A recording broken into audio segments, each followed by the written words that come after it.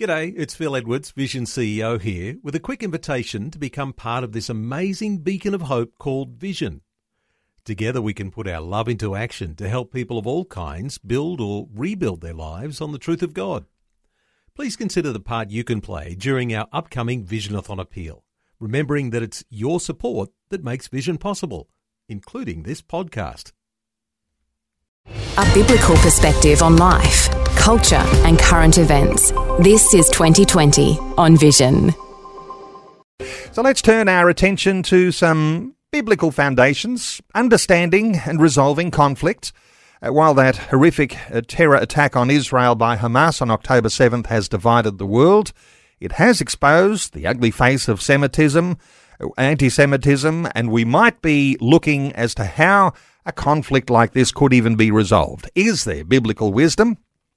Well, Andrew McColl is from Family Voice Australia. He's State Director for Queensland and back with us. Hey, Andrew, welcome back to 2020. Well, it's nice to be with you again. Andrew, no one will doubt we're in the deep end here. So, the conflict that is continuing on, a lot of listeners will be aware that there is a pause that's going to happen. That's going to see some of the hostages released.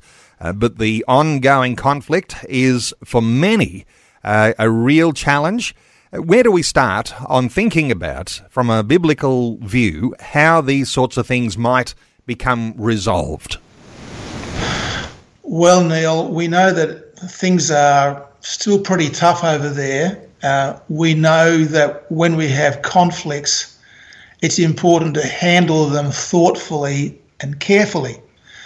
And one plain principle we have from Scripture is, we find this in James chapter 4, verse 6, which says, God is opposed to the proud, but gives grace to the humble. Now, this is a frightening thing, especially if we're considering international conflict. Are the leaders proud or are they humble? Conflicts are a test of our attitude, or at least someone's attitude. How will this be managed sensibly? And the other text that comes to mind, I've quoted before, is the one from Proverbs chapter 20, verse 3, which says, keeping away from strife is an honour for a man, but any fool will quarrel. Now, is there anyone in this conflict trying to keep away from strife? And if not, what will be the likely outcome? A lot of people will describe this conflict as an asymmetric conflict. It's not even. People are not playing by the same rules on both sides. Where do we start, perhaps thinking about a biblical foundation, the thoughts that we might have about good leaders, or even the contrast, good leaders, bad leaders? Where do we start here? Well, we do find there's a fair bit in Scripture about this. We know that good leaders are obliged to see storms coming and to take appropriate steps. I think it was Enoch Powell who said that the mark of a statesman is to avoid preventable evils. And Jesus said, what king, when he sets out to meet another king in battle, will not first sit down and consider whether he is strong enough with 10,000 men to encounter the one coming against him with 20,000 men. That's Luke chapter 14, verse 31. So counting the costs of actions we're considering includes both action and inaction. Ideally, good leaders should want to protect those they lead, like the good shepherd that Jesus spoke of, resolving matters with neighbours peaceably. Jesus said that the good shepherd lays down his life for the sheep, John chapter 10, verse 11. That doesn't mean he's a pacifist, but it does mean his career, his future, and his ego are expendable for the sake of those he's leading. That's the nature of loving leadership. People have been dissecting the conflict and recognising Israel's right to defend itself.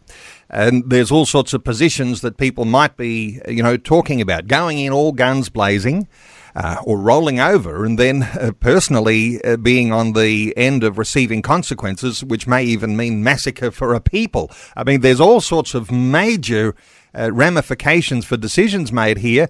Is there anything we can glean from Scripture around how you might have a cool head or a level head or a wise head on your shoulders when you're thinking about how you move towards some level of resolution? Well, we do find in Genesis chapter 26, when Isaac is threatened by the Philistines, did he have right on his side? The Philistines didn't think so. They disputed his possession of the land in that chapter. God had given him promises, but did he have the right to take issue with the Philistines when everyone then was essentially squatting on land they hadn't paid for? Isaac decided a fight wasn't justified. He moved away, preserving everything, except those wells that he dug and left behind. They were a sunk cost for him, but that was a modest price to pay to avoid a dangerous war. Then, what did he do? He dug more wells. Why was this a lot better? Avoiding dangerous conflicts is a lot better than starting something you cannot finish. Was this a compromise? Well, we can call it what we will.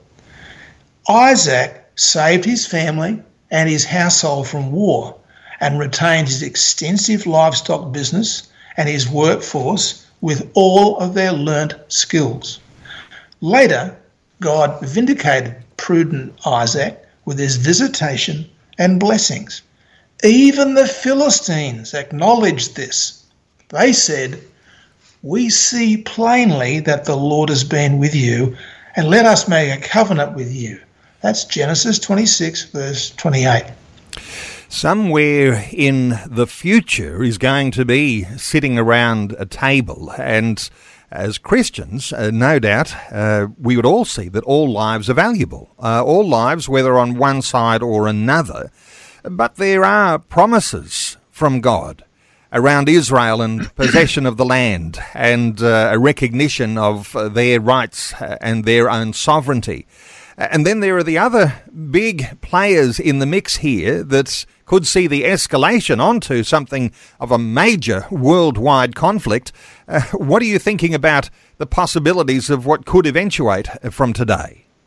Well, what we have to ask ourselves even another question, Neil. What do we know about Israel's Prime Minister, Benjamin Netanyahu, and the US President, Mr. Biden? Both of them are under corruption investigations, which, frankly, they've been trying to cover up. I mean, whose son was it who possessed a rather infamous laptop?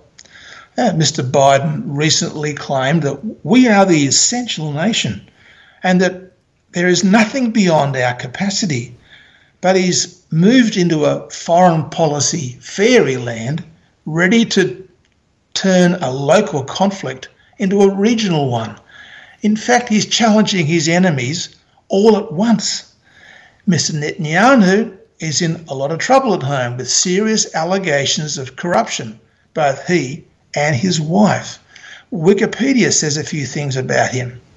In 2019, he broke another record when he became the first serving Israeli leader to face criminal prosecutions while in office.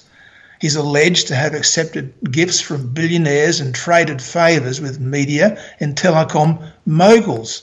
He's got charges against him of bribery and fraud. This is just straight off the internet. And he faces time in prison if convicted for these. He's managed to get his way around the law and his attempts have given him control over the judiciary. Now, we know in a Western nation, when politicians can control the judiciary, that is not a good place to be. Just before the invasion by Hamas on October the 7th, Israelis were marching in the streets by the thousands, calling for his resignation over corruption. If it wasn't for this war, he'd be in court and probably in jail. So, not looking good. Now, the Russians believe that Western society is decaying morally. We have to ask ourselves, well, hey, are they correct? At any time, the Turkish and Iranian forbearance with Israel may wear thin. Both these nations have well-prepared modern military forces, and they're both plainly Muslim, just like Hamas and Hezbollah. Combined, and with conventional forces alone, they would easily defeat Israel. So, hey, things are not looking flash over there. We've got the matter of the US, which has naval units, including carriers in the Mediterranean, with nuclear weapons on both sides. So the potential for escalation is clearly present. It's not looking positive unless something changes. Interesting, isn't it, to have a humble recognition, and where there's smoke, there's fire often in all sorts of corruption allegations, and very well to be able to draw out some of those allegations against the leaders in Israel. But of course there is that contrast, isn't there? The enemies of Israel, like Hamas, aligned with the groups like ISIS or Boko Haram, enemies of Israel that want to annihilate them. We might not think for a moment that they're any way on any moral high ground, but it is interesting, isn't it, to recognise that there are weaknesses on both sides, and there are imperfect people who are going to be a part of any negotiation for any worthwhile, long, peaceful resolution. How do we think about, the possibilities of what happens moving forward from here? What are your thoughts here as we conclude this conversation? Well, what we know, as I said from Scripture, from Genesis, Neil, is that Isaac was able to avoid a dangerous conflict through taking decisive action, preventing bloodshed for his family. And God blessed him in that. In that very area today, the West has two delusional leaders accused of corruption, ready to take on two of the Middle East's major players, Turkey and Iran. The question we come back to is, will anyone change their attitude before the shooting starts?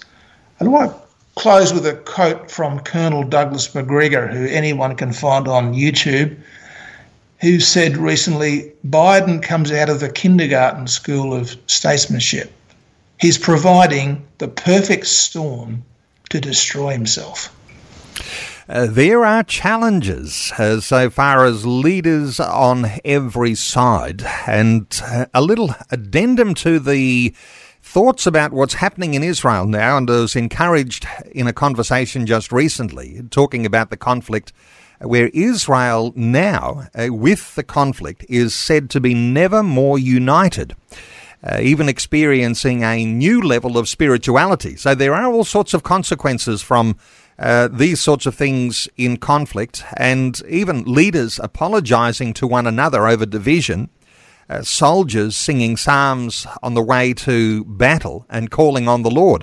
There's some very interesting developments that are happening spiritually too in the nation of Israel, and no doubt we'll be doing some more on those things in times coming.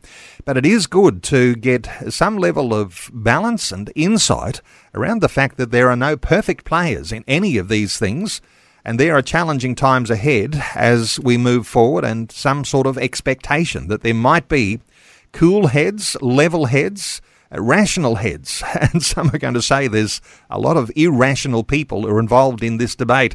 But look, always great getting your insights. Really appreciate you, Andrew McColl. Andrew is State Director for Family Voice Australia, the state of Queensland. To connect with Andrew at familyvoice.org.au. familyvoice.org.au. Andrew, thanks so much for your update once again today on 2020. Thank you, Neil. Always a pleasure. Thanks for taking time to listen to this audio on demand from Vision Christian Media. To find out more about us, go to vision.org.au.